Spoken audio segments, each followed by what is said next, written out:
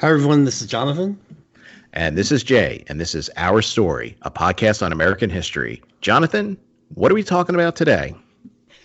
Well, Jay, today we're going to do a little something different. Hopefully, something that will be a recurring feature on the show is we're going to talk about a historical movie. Yeah, and this is something that John and I had mentioned in the past. Now, we're taking movies that are historically accurate, not a movie like The Patriot, which was set during the American Revolution, movies about actual events that happened in American history.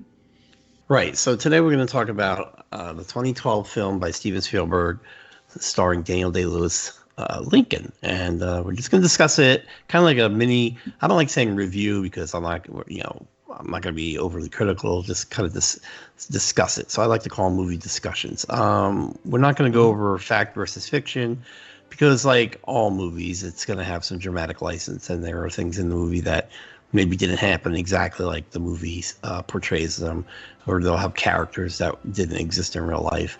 So we're not going to go through that either. We're just going to give you our general impressions of the movie and talk about what we liked and didn't like about the movie.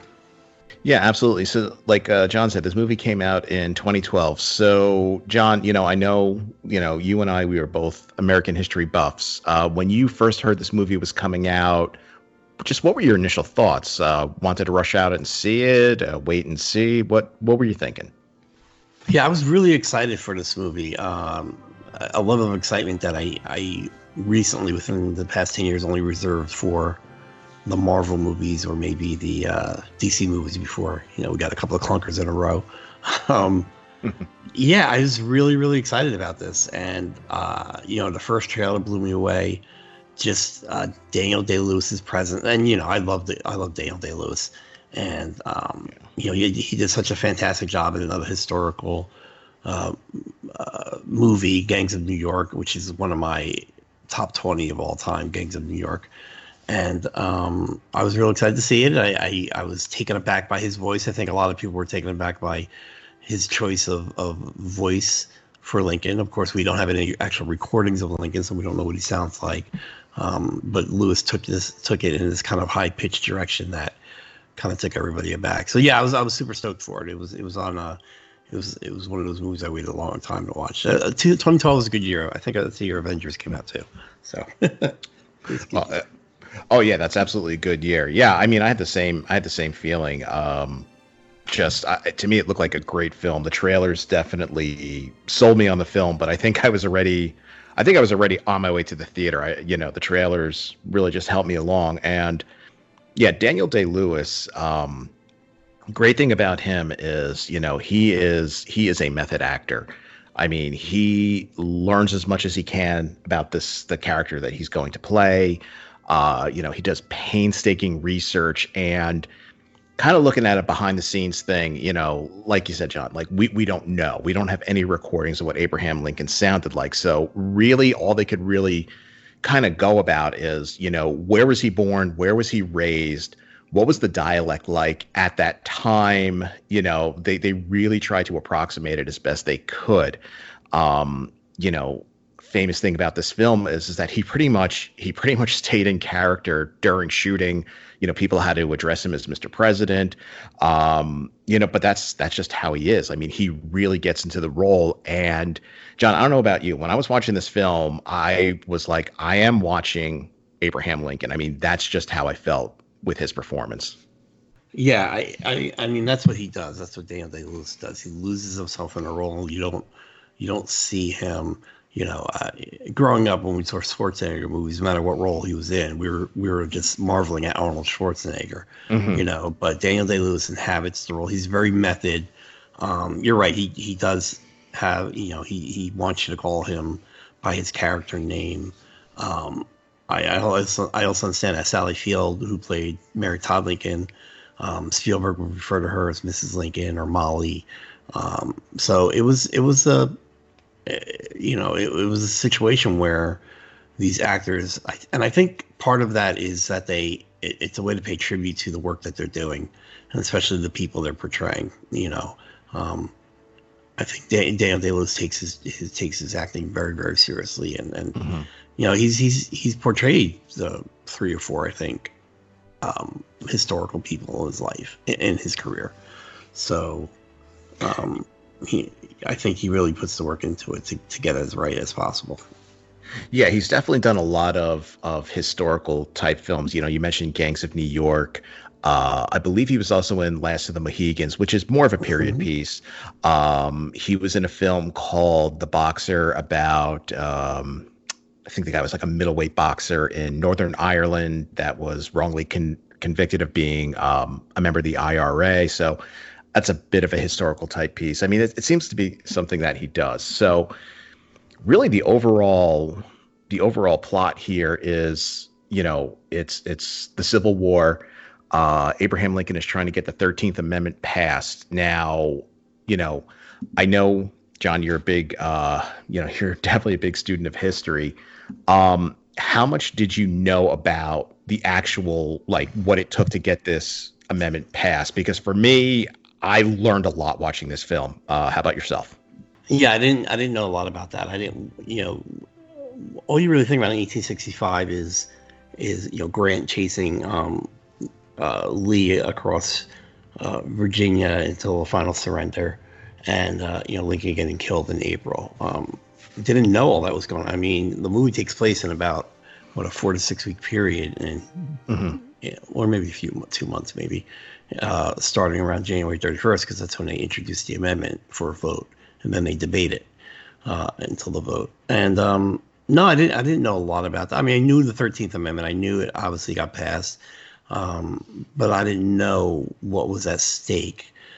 And I didn't know the other part about, the Confederate surrender, or that even people in his possible Confederate surrender, and how freeing the slaves could interrupt that, and just the pushback he got from within his own party, was pretty odd to see.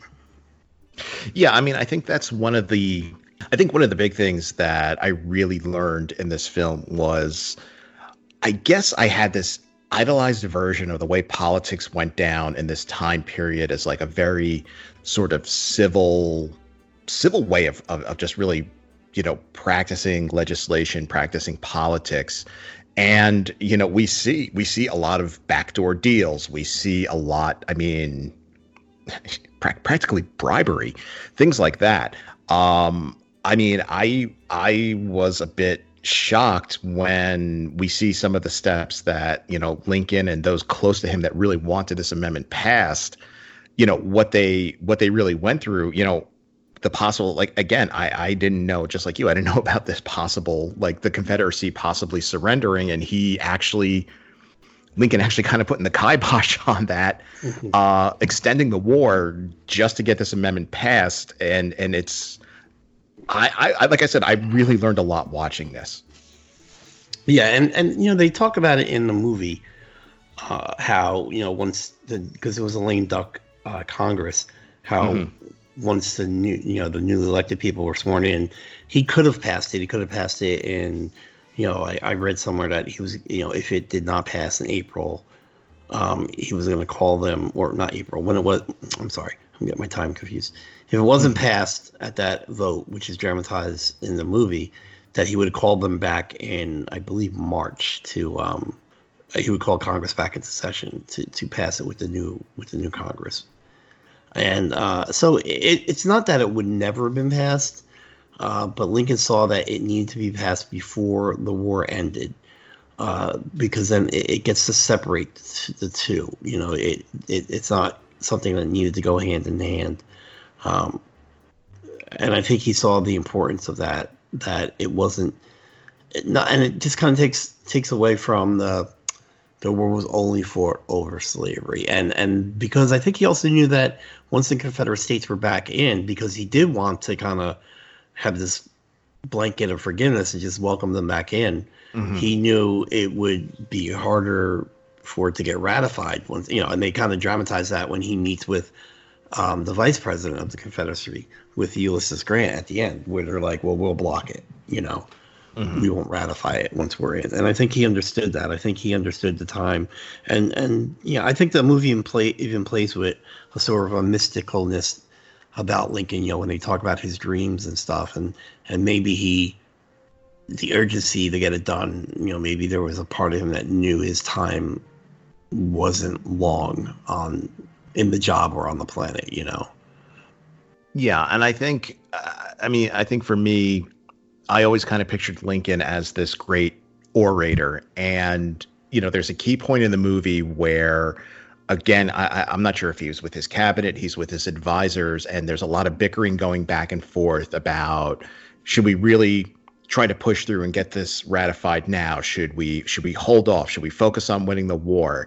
And it's really, you could see, by his performance, like, to him, this is like petty squabbling. And, as I hope people know that John also does another podcast with our friend Alan, Nerd and Me, and you guys did a year or two ago, you did a great podcast on great movie speeches, and you highlighted the speech from this movie that he gives where he basically slams his fists on the table and just delivers a speech about why this amendment needs to be ratified right now.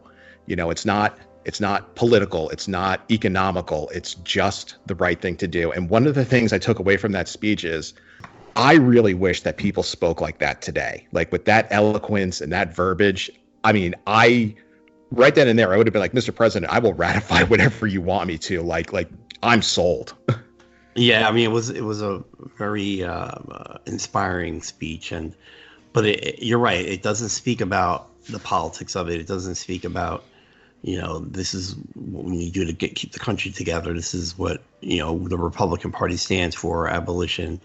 It was really about, we do this because it's the right thing to do, and this is why you're going to do it. Oh, and by the way, I'm your commander. That's another reason why you're going to do this, because I want this done. Because in the beginning of that scene, he's sitting there patiently listening to the arguing, and then you just see him like, this is ridiculous. I have to make them understand. And it was a lot of cajoling. It was a lot of promising jobs to a lot of lame duck senators or representatives, I believe. And, he got it done. But the thing I found funny was, within his own party, I stated earlier that he had pushback. You had Representative Stevens played with Tommy Lee Jones, who didn't think he was radical enough, and then you had the Republicans that were kind of headed by the Hal Holbrook character, thinking their main concern was ending the war, and if they could end the war without passing the amendment, they were willing to do that. So he was almost even aside from fighting the Democratic Party, Lincoln was dealing with two factions within his own party that he had to appease. And there's no, in as much as it's about what's the right thing to do and all that, it's a movie very much about how politics works. And I know, we're old enough that we shouldn't be so wide-eyed about politics even back then, but you do tend to think that things were better. I think every generation thinks things were better in the olden days than they are, whatever present time is, But no, I think politics has always been the same game, and just some people played it better, and maybe back then they weren't as open about being on Fox News or MSNBC screaming about the opponent. Yeah, exactly. I mean, I think one of the things is again, I think like the mystique or the aura around Abraham Lincoln is, with the Gettysburg Address, with the Lincoln Douglas debates is, this is a guy that could speak. He's a great orator. There's sort of this mystique about him being a giant among men and feats of, physical strength and whatnot. He clearly knew how to play the political game. I mean, like you said, he had people that thought, and I think it was Thaddeus Stevens that Tommy Lee Jones played. Yes, Thaddeus, right? Thaddeus Stevens was from the 70s, I think, right? I think so, yeah. I think he was part of the Nixon administration or something. I think so, yeah. And who thought that Lincoln wasn't because really, all the amendment was really doing was the Emancipation Proclamation freed the slaves. And correct me if I'm wrong, but it's really the 13th Amendment was abolishing slavery, period. I believe. And well, in the go ahead, country, go ahead. except in terms of it abolished slavery in the United States, except in cases of servitude, not servitude, of imprisonment. Right. Okay. Which, you know, that's still a debate that goes on today about, did slavery really end or did it just change? Yeah. And I think Thaddeus Stevens' position is what he was worried about is that, okay, you know, you freed the slaves and we're going to abolish slavery. But, you know, are African Americans truly going to be free? Are they going to be seen as equal? And, you know, that's what he felt Lincoln wasn't doing. And then, like you said, other members, you know, were like, the war comes first. Let's end the war. Then we'll focus on this. And the way he played all these angles, and I mean, to me, I think it was a great insight to the man that Lincoln really, really was. Right. Yeah, and I think with Thaddeus Stevens as such a staunch anti-slavery person, as a staunch abolitionist, and kind of a, you know, civil rights, which I don't know was really a thing. Well, a term back then. Mm-hmm. You know, he has that moment where he has to say to appease some people that no, this is a vote for equality under the law, not total equality. That not all men are created equal. And I like how he turns around by saying, of course, I don't believe that all men are created equal, because how could you be equal to, you know, he's talking to his political opponent. That would mean that you were equal. You're a slime sucking, blah, blah, blah. You were equal to the upstanding people that we are, you know, that kind of thing. So It was a nice turnaround, but it was also, he was forced to kind of go against and, you know, to go against what he felt. And, but he knew that's what had to be done to get the amendment passed. And, you know, it was a really, you know, the leadership, not just by Lincoln, but other people at that time, was just really amazing. I mean, I think that's what makes that era so interesting to read about and learn about, you know, because in times of great strife, whether war or anything else, true leadership usually comes through. And when you have, you know, whatever, a 5-10 year period where leaders just kind of really show who they are, and you have a lot on both sides, great leaders, it makes that time period very interesting. Same thing with the American Revolution. You think about the founding fathers and the people that served during the Revolutionary War. These are, you know, World War II also, you know, the best of people rises during the worst of times, I guess, is the best thing to say. Absolutely. Something else that I kind of thought, you know, and again, this wasn't really the focus of the movie, but there was, I forget the exact scene. I think the Lincolns were hosting a party at the White House, and, you know, different members of Congress and members of the cabinet were coming in. And like you said, Sally Fields, who played Mary Todd Lincoln, was getting into a debate with, yeah, maybe it was like Department of the Interior, but basically they were having a squabble over getting money, to furnish the White House. And like, all of a sudden I was sitting there watching going, like, oh my God, like the president's poor. Like he's poor, and, you know, the White House is really in disrepair. And it's just, you know, again, you have these notions of, you know, the White House is like the grandest house in America, if not the world. And, you know, the president is the most powerful person in the world. But yet this conversation or this debate that was going on, I was like, oh my God, they're broke. Like, they really have nothing. And she's fighting to get, you know, a few dollars to really prevent the White House from falling apart. Like, I was kind of shocked by that. Yeah, it was a very different, you know, different time. The presidential powers and the role of president obviously has evolved through the years. But yeah, actually she was fighting with Thaddeus Stevens because of he was the head of the committee or whatever, the appropriations committee. Okay. Yeah, and I think she gets the best line, and she just leans in and says to him, "Just remember, they'll always love him more than they love you, than they will ever love you." He's like, he just stood there like, okay, I need a drink. Yeah, Sally Fields had a great, and I read that she had to fight for the job, that Spielberg told her she was too old for the job, and She was, she was 10 years older, I think, than Daniel Day-Lewis, and 20 years older than Mary Todd was at the time it happened. But she fought for it. She actually was able to do a screen test with Daniel Day-Lewis. He actually flew her from Ireland just to do her screen test with her, which is amazing. When I read that Sally Field had to audition for anything, like, that's Sally Field. It's actually pretty amazing, talking about casting. Originally, they wanted Liam Neeson to play the role of Abraham Lincoln, but I think right around the time when they were starting to cast the film, and get ready for filming, that was right around the time when his wife, Natasha Richardson, had passed away in that tragic ski accident. He had to really bow out. So Liam Neeson is absolutely, he's a phenomenal actor. But it just seems kind of strange that like Daniel Day-Lewis was the second choice. But I mean, they're both phenomenal actors. But it's just, well, from what I read, Daniel Day-Lewis was actually the first choice, and he turned it down. And then they got Liam Neeson, and then when he couldn't do it, and apparently, from what I read, Leonardo DiCaprio kind of stepped in and called Daniel Day-Lewis and somehow convinced him to take the role.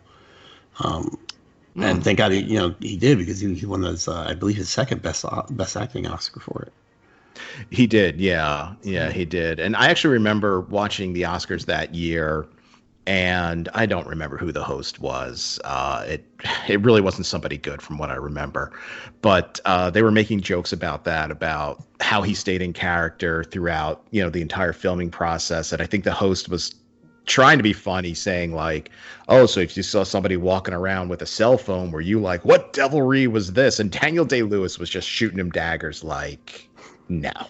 Well, that's what he doesn't act like he's in the time. He just stays in character. He doesn't. Exactly. He's like, what is this hot food I am eating? He's not an idiot. Yeah, I think he said something like, the host asked him like, oh, if you saw any, African American staff there working, were you like, don't worry, I'll free you, or something, like making like a really bad joke about it. And Daniel Day-Lewis was just looking at him like, no. That's funny. Yeah. So Lincoln actually did pretty well. It was nominated for Best Leading Actor, Oscar, which it won, and Achievement in Production Design, which it won.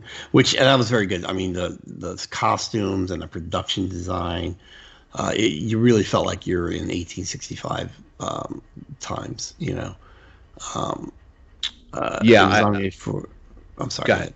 No, go ahead. Well, go ahead. It was also nominated for Best Picture. It didn't win these, but it was nominated for Best Picture. So 1, 2, 3, 4, 5, 6, 7, 8, 9, 10, 11, 12. It was nominated for 12 Oscars that year. Lead actor, it won. Production design, it won. Then it was nominated for Best Picture, Best Supporting Actor for Tommy Lee Jones, Best Supporting Actress for Sally Field, Best Director, Spielberg, Best Adapted Screenplay, Tony Kushner, Achievement in Cinematography, Film Editing, Costume Design, Music by John Williams, and Sound Mixing. Yeah, and that was one of the things I was going to say is, the cinematography was, oh my God, it was absolutely amazing. The way this film was shot, it was almost shot like in very dark tones from what I remember. Really, this is a very somber thing that they're portraying, a very somber period in American history, and the setting, the lighting, the coloring, everything really kind of fit the mood. I'm actually trying to look up that year's Academy Awards to see like who actually won for out over.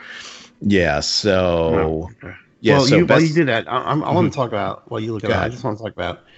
I mean, the supporting cast is ridiculous. You have Daniel Day-Lewis. The cast. You have Daniel Day-Lewis, you have Sally Field. They have David Strathairn as William Seward, Joseph Gordon-Levitt as Robert Lincoln. You have James Spader, Hal Holbrook, Tommy Lee Jones, John Hawkes, Jackie Earle Haley, Bruce McGill, who probably the most famous Animal House alum, huh? Bruce McGill. Very true. Tim Blake Nelson. Jared Harris was Grant, who I think he was on Mad Men at the time as Lean Price. Right. Ronan himself, Lee Pace. And you even had who was that? You had Dane, who played the Green Goblin in the Amazing Spider-Man movies. Dane DeHaan or something like that. Yeah. Yeah, he's in it. Walter Goggins is in it. Mm-hmm. David Oyelowo. He was in the beginning. David Oyelowo. Dane DeHaan, yeah, that's what it is. And also David Costabile, who was on Breaking Bad. Yeah, just a great supporting cast.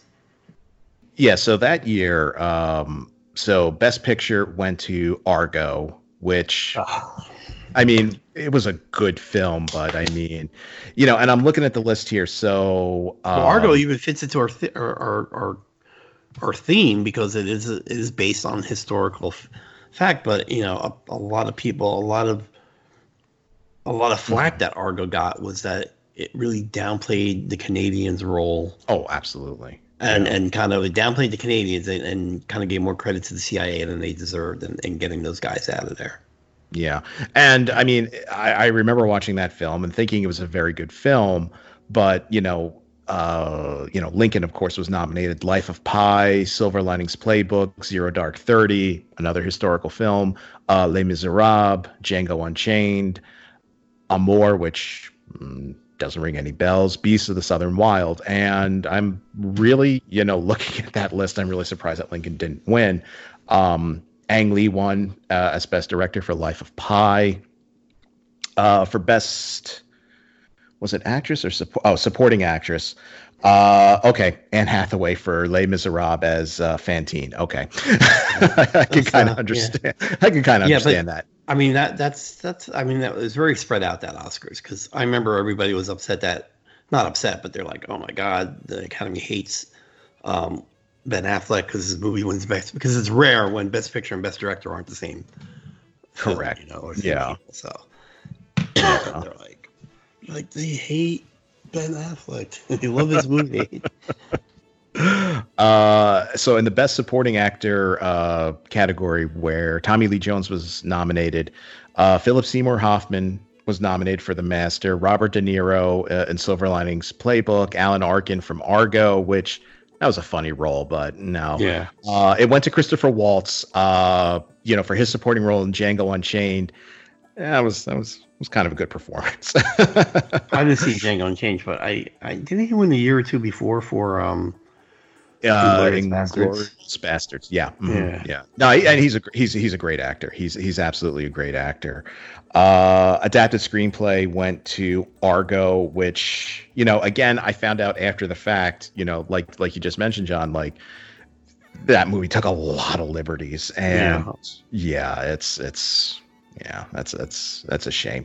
I'm not going to go through the rest of them, but yeah, those were kind of the big ones. So yeah, I mean, Lincoln got love. It's a Spielberg movie, so it would have to be kind of extra bad for it not to get love. But you know, he's Spielberg because he's Spielberg, because he does things like this, and Daniel Day-Lewis is who he is because he can make movies like this.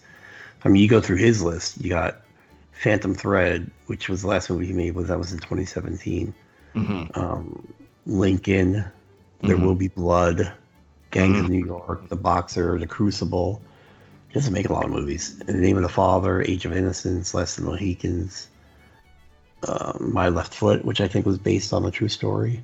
Yes, and I think that's where he won his first one, I think, for Best Actor, I believe. Yeah. Yeah, I know he won one for that. Yeah, I know I think he was nominated for There Will Be Blood, right? I think so, which was, I mean, again, this is not a movie podcast, but that was a hell of a movie. Yeah. Drink your milkshake. So I think Lincoln gets a lot right in terms of capturing the era, capturing, if maybe not the exact verbiage used. You know, I'm sure the vote was probably a lot less dramatic, or maybe I'm not. Who knows? I mean, this is going back to the times when you know, senators would beat each other on the Senate floor with canes. So, you know, some might think it's more civilized now. Yeah, but it's a wonderful dramatization of a pivotal point in American history. Yeah, and definitely, look, it's a movie. It's going to take some dramatic licensing, but I think unlike the other historical film that came out that year, Argo, I think it took a lot less historical licensing than a movie like that. And I mean, it has to be done. It has to be done to make the movie interesting, to really hold your attention. So, I think if the less artistic license they take, the better, obviously. And I really think that's why this overall, for me, this was a great film, at a time when a lot of the films coming out were comic book films, action type films. It was really nice to see a great movie like this. Yeah, it's thought provoking, it's dramatic, and that's this is a testament to the actors and the Spielberg. I mean, we all know the amendment passes, but that's one of the most dramatic scenes in movies that year. The vote and the debate about it, and that's amazing because you know how it's going to end. Yeah, that's definitely the mark of a good film when you know the story already, but you're just so invested in it, almost to the point where you do kind of forget, and you're almost like, wait a minute, is this going to get passed? Oh, yeah, obviously it will, but it's definitely the mark of a good film. And if you guys have not seen this movie, I would definitely check it out. It's a great watch. Great watch. Well, this is a movie I point to people when they say, "Oh, history's boring. Oh, social studies is boring," and I always say to them, I go, that's because you're learning it wrong. If you think it's about sitting down and memorizing dates, that's not it. This is what history is, like your best dramatic movies, except it really happened to people. And that blows me away. That these are things that people actually went through and came out the other end and made world-changing history, changes in the world. And that's why I love history. That's why I love learning, because these are just really great true stories. If I feel like if I can get people to approach it that way, then they'll enjoy it better, and they'll have an appreciation for history. So, John, let me just ask you really quick. So, this is based on a historical event. How do you rank movies like this next to a film, say like The Patriot, which is set during a historical era, but it's not really based on anything? Do you prefer one over the other, or it doesn't really matter for you? I do. I like when they try to make it as close. Well, this is an actual event. The Patriot wasn't trying to portray an actual event. Mm-hmm. If they said we're going to do a movie on the Battle of Bunker Hill, and it turns out to be The Patriot, then I'd be a little upset because a lot of factual leeway was given there. But this was based on an actual event. I'm thinking, you and I, when we talked about, oh, we should do a movie every once in a while, we brought up, let's say, Miracle, okay, about the 1980 hockey team. Yes. It's a great movie because it's true. It's what happened, and it also happened to be something I remember from when I was a kid. Oh, yeah. And maybe there are moments that are dramatized, but I don't know. I think they're pretty close. I think something like Miracle or like this, I think they try to stay as close as they can, and they don't dramatize this. Not, the historian Eric Foner, Foner, he wrote The Fiery Trial, which Trail, which is a Lincoln book. He was saying that the movie kind of dramatized the Lincoln's role in getting it passed. Like he wasn't the one. Abolitionists were the ones that first started the proposal for a 13th Amendment to abolish slavery, which I don't know that the movie says that. I don't know that the movie is saying that Lincoln was the forefront of all this. And he's one that wrote that it would have been passed anyway when the new Congress came in. But the movie needs to dramatize it. There was a reason Lincoln wanted to get it done. So whether the movie kind of played with history in that sense doesn't matter, because he wanted it done by this certain time, and that's true. Yeah, and I think the takeaway I got from that is when he does deliver that speech, he basically, what he's saying there is like, look, slavery is awful. It's horrible. And the rest of the world knows it. And we're supposed to be setting an example. We're supposed to be showing the world how things are done. And we're still doing this very horrible thing. That's why it has to be right now. It should have been a while ago. It has to be right now. And again, I think, people could argue and debate, was it his idea? Was it abolitionist, this or that? If there's no Abraham Lincoln, does it get done or does it get done in that time period? I think that's the takeaway from the film. And I think what also needs to be understood is Lincoln is still the guy. And this is, I also think this is kind of the world we live in now, where you're black or white, you're good or evil, Mm-hmm. That's where the political parties, that's why there's so much discord. No one's willing to reach across the aisle and really, truly try to work with each other. Look, very early in the war, in 1860, 1861, Lincoln said, if I can end this war and save the Union without freeing a slave, I would do it. Yeah. Because he knew he needed to appease the border states. So the Civil War is not cut and dry. It's not good, evil, north, south, abolitionists versus pro-slavery. A lot of the grunts, like in every war, a lot of the grunts on the Confederate side didn't even have slaves. They weren't slave owners. Right. It's always the middle class and the lower class fighting the upper class war, and that's just how it's been and quite possibly might always be. But Lincoln was a complicated guy, and I think this movie helps show that he could be complicated, but that when he also believed in something and stuck with something, he would do what he had to do. Yeah, absolutely. No, I totally agree with that. Yeah. So what is your preference in going back to the Patriot versus Lincoln or things like that? I mean, I think for me, I think I prefer seeing really films more based on an actual historical event. A film like this, a film like Selma, just to really see history come alive. A film like The Patriot, I enjoy it. It's great. It's set during a time of American history that I particularly enjoy, during the American Revolution. And it is sort of loosely based on some events that did happen, but to see a film like this, to see a film like Miracle, to see a film like Selma, to see these actual events unfold, knowing it's a movie and there's going to be a little bit of dramatic license is fine. It's just an amazing thing to see because, you've said it, I've said it, and I'm going to say it again. History is some of the best stories out there.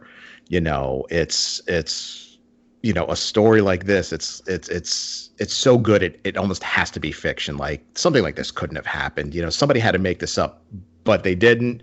It was real. And now we get to see it. Right. It's funny. It's how people, like New Zealand now, they have like Lord of the Ring tour. So you can go everywhere where the film was made and stuff like that. And I get the appeal of that. Absolutely. But it's like when I'm at historic parks like Civil War battlegrounds or Mount Vernon or Montpelier or Monticello or something like that, I get chills just walking. There's this back stairwell in I don't know if you've ever been in the Mount Vernon. I've been there. Yeah. Okay, so from Washington's bedroom, walking downstairs toward the kitchen area, it's short. Like I'm not a tall guy. I almost hit my head. And I just remember thinking, like, how did Washington go up and down these stairs every day? I was like 6'3". But it just gives me chills. And I remember I was walking up the front stairs, and our tour guy was like, "And this is the original handrail." And I got like my hand was on it when she said it. And I got like, "Oh my god!" I got goosebumps. It's just amazing. Yeah. Like I feel the history when I'm there. When I go to Gettysburg, when I go to the Antietam, when I go to any of the national historic sites I go to, when I'm in Independence Hall, it's just amazing to think of the what world-changing thing happened in that spot. Yeah, I mean, just really quick. I mean, a few years back, we went down to Colonial Williamsburg, and we actually went out to Jamestown. And if you ever go out to Jamestown, they have across from the actual site, they have a replica, which is very nice. It's very, very good to see. But then you go across, you go to the national park, you actually go to the site. And I remember, going there. You go to the visitor center. You walk through, and then you come out. And I remember standing there and just suddenly getting this chill and turning to my wife and going, "This is where it all started, like right here." Yeah. And it's like I'm standing like where the first settlers were, and it's it's awe-inspiring. I mean, as amazing it would be to go to New Zealand and to see the Shire and all that, and that's really cool. To stand on the ground where the first, the first American stood, it's like, wow. Yeah. Well, I mean, I know your daughter is up to school in Boston. I don't know if you've gone to I can't pronounce it, Faneuil Hall. Mm-hmm. Oh, yeah. Hall. That, so much history happened in that building. And, I was at Jamestown too, and they were archaeologists had just found an old well, and they were excavating it, and they were pulling out, apparently the colonists were using it as like a garbage can. Yes. Because they were pulling out like broken weapons, old pottery. I was like, oh, and they were showing us, and like this is stuff that hadn't been seen since, and it was garbage to them, you know what I mean? And we're like, wow, like here's an old musket that broke or whatever, and they just threw it away. And it was amazing. Yeah, James. And when I was there, because they have the actual footprints of the original fort, one of the footprints is now in the ocean because the land had receded so much. Yes. Yeah. Yes. It's so. Just but awesome. Yeah, with the Lincoln, Pete and I on one of our baseball trips went to the Lincoln home in Springfield. Okay. He lived there for quite a time before he lived there until he became president and moved to the White House. We didn't go in the house, but just being, and they kind of leave the block looking like it did back then, and just standing in front of his house, and there's a nameplate on the front of the door that just says A. Lincoln, and I just like touched it. I was like, wow, yeah, like amazing. Yeah. You almost wonder, like, did he hang it himself? Did he, how many times did he walk out the door? Did he see that? It's like I said, it's some of the best stories out there, and it's real. And this is an American history podcast. There is history everywhere. So run out and check it out. Yeah. So definitely Lincoln, go see it if you haven't seen it. Watch it again if you have seen it. Absolutely. All right. Well, I think that's all we got for today. I think Thanks so. for joining us. And this is Our Story, a podcast on American history. And I've been Jonathan. And this has been Jay. And just remember, it's not just history, it's our story. The Gettysburg Address by Abraham Lincoln, November 19th, 1863. 77 years ago, our fathers brought forth on this continent a new nation, conceived in liberty, and dedicated to the proposition that all men are created equal. Now we are engaged in a great civil war, testing whether that nation, or any nation so conceived and so dedicated, can long endure. We are met on a great battlefield of that war. We have come to dedicate a portion of that field as a final resting place for those who here gave their lives that that nation might live. It is altogether fitting and proper that we should do this. But, in a larger sense, we cannot dedicate, we cannot consecrate, we cannot hallow this ground. The brave men, living and dead, who struggled here have consecrated it, far above our poor power to add or detract. The world will little note, nor long remember what we say here, but it can never forget what they did here. It is for us, the living, rather, to be dedicated here to the unfinished work which they who fought here have thus far so nobly advanced. It is rather for us to be here dedicated to the great task remaining before us, that from these honored dead we take increased devotion to that cause for which they gave the last full measure of devotion, that we here highly resolve that these dead shall not have died in vain, that this nation under God shall have a new birth of freedom, and that government of the people, by the people, for the people, shall not perish from the earth.